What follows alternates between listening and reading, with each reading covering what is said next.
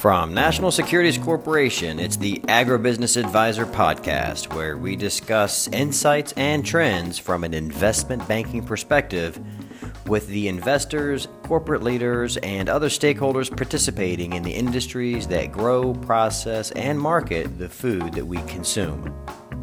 I'm Ivan Saval, and I oversee the Agribusiness and Food Coverage Group, providing capital markets and financial advisory. All podcast episodes are for informational purposes only and are not to be construed as a solicitation of securities. Any thoughts expressed by myself and or our guests are solely our own and are not those of National Securities Corporation. In this episode, we will be discussing the organic fluid milk industry with the Chief Financial Officer of Aurora Organic Dairy, Cammie Muller. We will explore where the industry is currently, the opportunities that present themselves, and where value might be for investors looking at this sector. Cammie, thank you for joining us. I think what might be interesting is for you to give a brief overview of Aurora and just talk a little bit about its history. Thanks, Ivan. Aurora Organic Dairy is the leading producer of store brand organic milk and butter in the U.S. We sell our products to large retailers and we distribute nationally. We're based in Boulder, Colorado, and we've got facilities in Colorado and Texas. What's unique about us is that we're vertically integrated. We operate both organic dairy farms and a milk plant, so we think of it as cow to carton. We're very grounded in organic agriculture, so animal care and sustainable production are the cornerstones of our business. We're certified organic by the U.S. We're USDA certified organic, and we also carry a third-party animal welfare certification from Validus. I've been with Aurora for about 10 years, and as CFO, I oversee accounting, finance, and IT. I've been in the natural and organic foods industry for about 20 years. And before I joined Aurora, I was director of finance and I was treasurer for Wild Oats Markets, which was a leading retailer in the natural and organic space and was acquired by Whole Foods.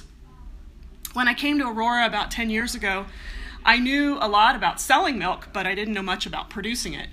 And organic dairy at the time was still a small growing market, but I saw that there was a lot of growth potential. I believed in the business model, and so I wanted to be part of it. You mentioned that you're in Colorado. Is there any specific reason why you think the company's in Colorado? Is that strategically a geographic area that makes a lot of sense? Colorado's in the high plains, and so it's a very ideal environment to produce milk. It's for the cows, it's a very good environment. They like things to be dry. They like they don't do well in big extremes of temperature, too hot or too cold. So there's a lot of dairy in Colorado and Idaho in the western U.S. So it's a great place to be. And I would imagine it's rather spacious to reach scale in terms of the availability of geographic footprint that you need for organic.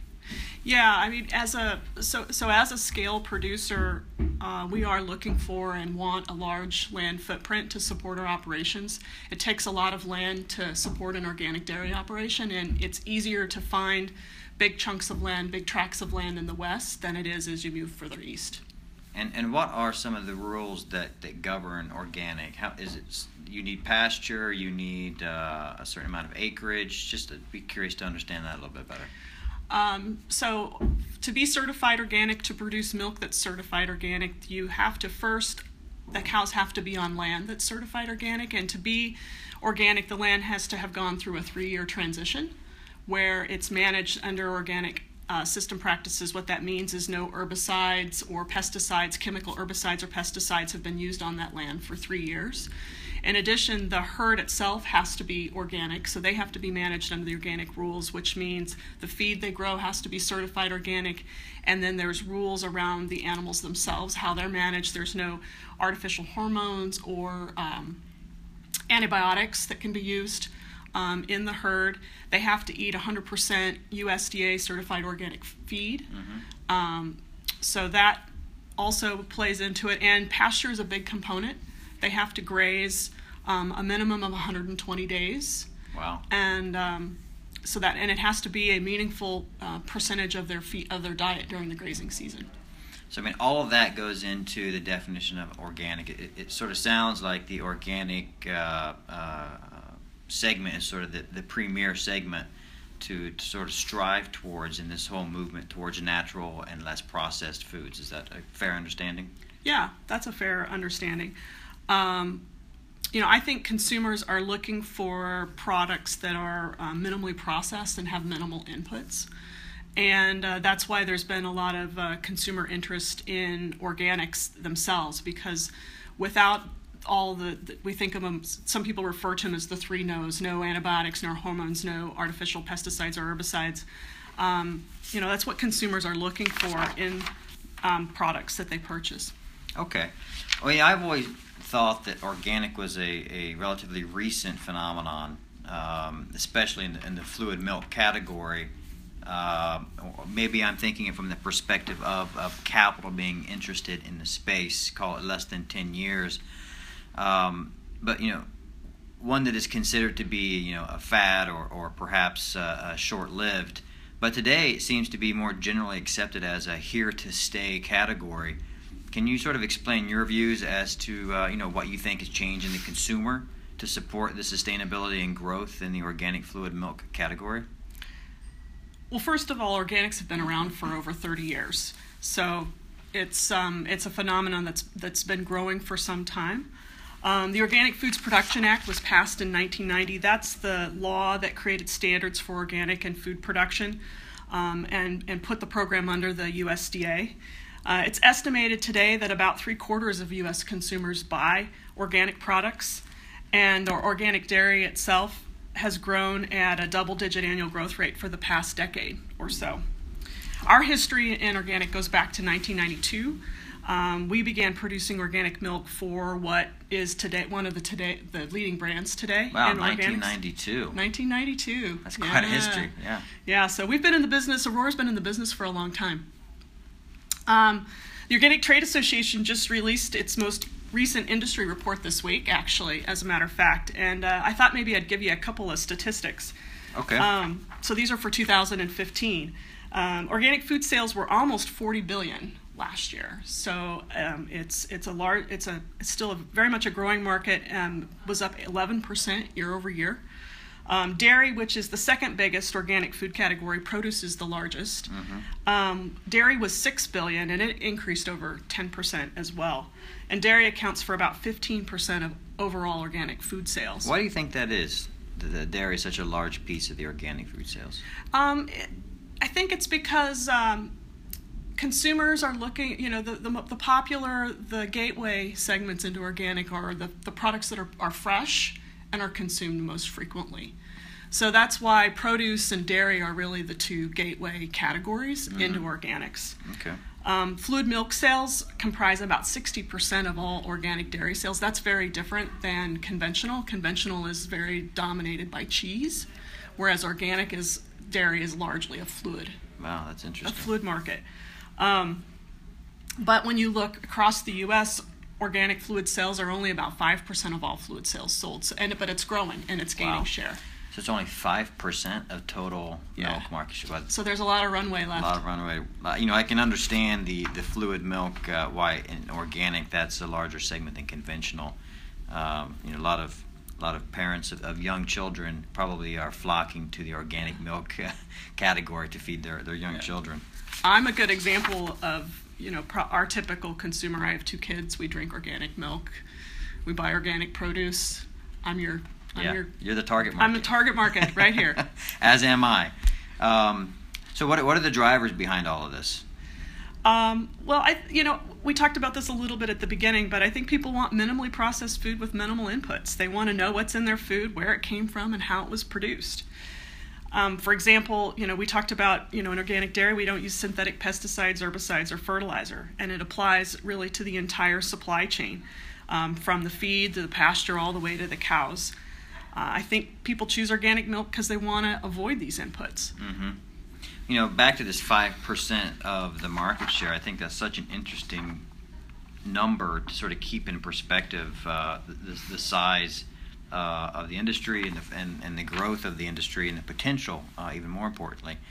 But to grow into double digits of the total market, I would have to think you're going to face significant challenges from the conventional dairies that may want to sort of combat the organic movement with going to sort of a natural, non-GMO type category, not purely organic, but natural. How do you see these challenges as potential opportunities? Well, first of all, the barriers to entry to organic dairy production are significant. Whether it's the land footprint, we talked about that a little bit at the beginning, or the cost to transition from conventional to organic, or just the ongoing burden to stay in compliance. To be certified organic, land's got to go through a 3-year transition, and then there's a series of rules that we have to comply by that's not required for conventional. For example, our farms are inspected and certified annually, and the inspection's pretty comprehensive. It covers all aspects of our operation. And it takes, in addition, it takes 2 years for a cow to mature to an age to where they're able to produce milk. So you can't just decide you want to increase your organic milk supply tomorrow and go out and acquire the land and the cows. It takes time and planning. And it takes a significant amount of investment. You have to plan years in the future if you want to grow, and that's what we do at Aurora. But, I will tell you that even with the barriers to entry and the long-term planning, the industry, we do still experience periods of shortage and surplus. Milk's a commodity, and to some extent, organic milk is a little bit of a commodity too, although it's still viewed by retailers as a premium product in their store, and so it's marketed that way. The industry itself still experiences some of the same, supply and demand dynamics as a conventional milk. And swings in the conventional industry do attract and deter interest in organics and investment in organics. So when conventional dairy is at a low point in the cycle like today, milk prices, Class 1 prices are very low, and there is a surplus. I think the Wall Street Journal had an article that came out this week about cheese stocks. Organic production does look appealing, and you'll see a lot of money and investment starting to shift into organic. And, with too many entrants can saturate the market until demand catches up. But there's still a lot of opportunity there. So when you mention investment, so help me understand, where is the bottleneck in organic dairy production, and where, in terms of the bottleneck, that might be an opportunity for potential investors to provide solutions. So in your mind, where do you think the bottleneck is in the operation? I think it's on the feed side. The feed side, yeah. Yeah, I think and the feed, it really, if you go back one step, it's really the amount of organic acres, land that's organic, certified organic. There's a lot of competition for organic corn, for example. So we compete with organic poultry. We compete with other organic protein operations for that same corn. But just having enough land in the U.S. to provide all the feed is a real challenge. There's a fair amount of feed that's imported, and so but there's not enough. And that's ultimately, when you trace it all the way through the supply chain, that's constrained supply. Yeah. I see the growth on the consumer side. I often wonder how the consumer branded side will continue its growth until it solves the supply chain issues. So are you seeing any movement on acreage being converted to organic? We are seeing some interest on the dairy side in dairy production, but we aren't seeing as much movement on the land side as it relates to feed production. I think you find the similar dynamics, in feed commodities as you do like what we experience in dairy production, in that when corn prices are high, there's very little interest by farmers to convert their land to organic, because they make a nice profit at the current conventional prices, and there's no incentive, because there's a cost to transition. Yeah. You have to farm it 3 years organically, but you can only sell those crops conventionally. Oh, wow. So you lose money for 3 years until you can start to market that product as USDA certified organic. So with corn prices coming down, when conventional prices are low, then there's more of an incentive. There's more favorable economics for somebody to convert their land and go and move to organic production. And are you sort of hearing through the grapevine that farmers are actually considering converting? We hear a little bit, but I don't think it's enough. Yeah, me too. I think that there's still a lot of opportunity for conversion to organic to meet this need. Yep, I think so. And I say that because I think this is becoming a here to stay trend. How do you foresee the future of this consumer taste and preference movement toward more natural foods, non-GMO, and how do you think that's affecting the organic category? Well, there's a lot of consumer interest in the traits that organic has to offer. I mean, in my opinion, organic's the gold standard. And there's a lot of other labeling claims out there that's creating a lot of consumer confusion. Whether it's natural, it's non-GMO, it's cage-free, or whatever. There's a lot of activity around labeling GMOs. You're starting to see non-GMOs on more and more products. Organic production doesn't allow GMOs at all. So if something's labeled USDA organic, it is by definition non-GMO. But I don't think a lot of consumers necessarily know that or realize that. And if you translate that to organic dairy, it means that the feed that the cows eat has to be non-GMO as well. So while there are consumer trends around other labeling claims, I think some of those are going to come and go.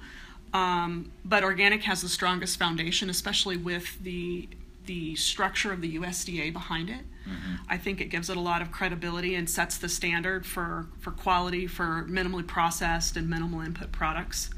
The challenge that we as an industry face is making sure that education around organic continues so that we can clarify some of the confusion around all the other production claims that are out there, and that consumers really understand the benefit of organics and they understand what that USDA seal really means and what it stands for. And so I think that's a big challenge, but that's what the industry's got to do. Yeah, I think there is a lot of confusion out there, especially in the grocery store, seeing the difference between natural and organic. But it's an opportunity if we can continue to educate the consumer about what organic offers, what it does, and the fact that it offers what they're seeking, then they don't need to look elsewhere. The conventional side, I don't know so much about the organic pricing side, but on the conventional side, they're in somewhat of a down cycle with their pricing. Has any of that leaked over into organic fluid milk pricing, or have you been able to sort of hold your levels? We've been able to hold our levels so far. Yeah. I think what happens when conventional pricing comes down is you see the price gap from organic to conventional widen. It historically has trended in between 1.5 and 3 times. If you say 2 is probably the average, meaning that a half gallon of organic milk is about twice the cost at retail of a gallon of conventional milk. Where are we today, do you think? I haven't looked at the statistics. I would guess that we're probably on the wider end of that margin, given where Class 1 prices are today. One of the things that we've seen in organic is that it's started to shift more towards private brand, and I think when that price gap widens, you will see consumers shift towards private brand within the organics category. Private brand's been a big part of the growth of organic milk. And you are all private brand, We're all private brand. Yeah. We don't have any brand at all. So 10 years ago, private brand was less than 10% of all organic milk sold, and today it's about 40%. Wow. And you compare that to the conventional side, about 2/3 of all fluid milk sold is private brand, and it's been that way for a long time. So there's also a lot of runway within the dairy category of moving toward private brand. So when the economics make organic more expensive relative to conventional, I think you will see some trading within the organic category down to private brand, but you don't see people trading down to conventional. Yeah. It's one of those products that once the consumer enters the segment, they will give up on other things, but they won't give up their organic milk. Interesting. I think that's right. Yeah. I see that in our family. So what's next for the U.S. organic dairy industry? Well, I see consumer demand continuing to grow. And now you've got the millennials who were raised on organics. So, yes. So for them, it's just part of their vocabulary, and it's part of what they expect. I think organic penetration in the U.S. is going to increase. If you look across the world, there are pockets of organic penetration that are a lot greater than here still. Western Europe's a good example. I don't know the percentages exactly, but I know that it's more than the 5% or so that you see in the U.S. And then there's a lot of attention going to other markets where organic is relatively small, such as Asia or Eastern Europe. So if you look at what's going on there, there's a lot of opportunity here. I think a lot of investment will be required if you start from the supply chain of the land footprint to the cows to the processing assets that are needed. But I also see there's investment that's needed on the demand side as well in terms of new products.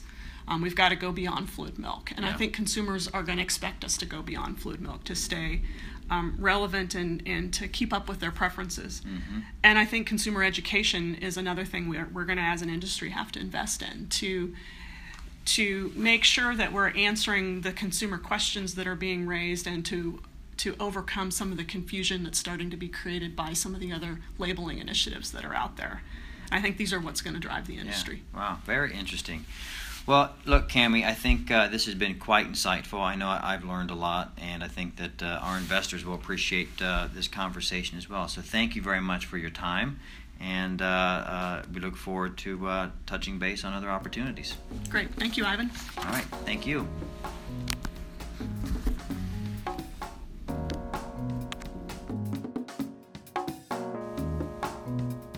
This is Ivan Saval, host of the Agribusiness Advisor podcast and managing director of the investment bank of National Securities Corporation. Please stay tuned for future episodes.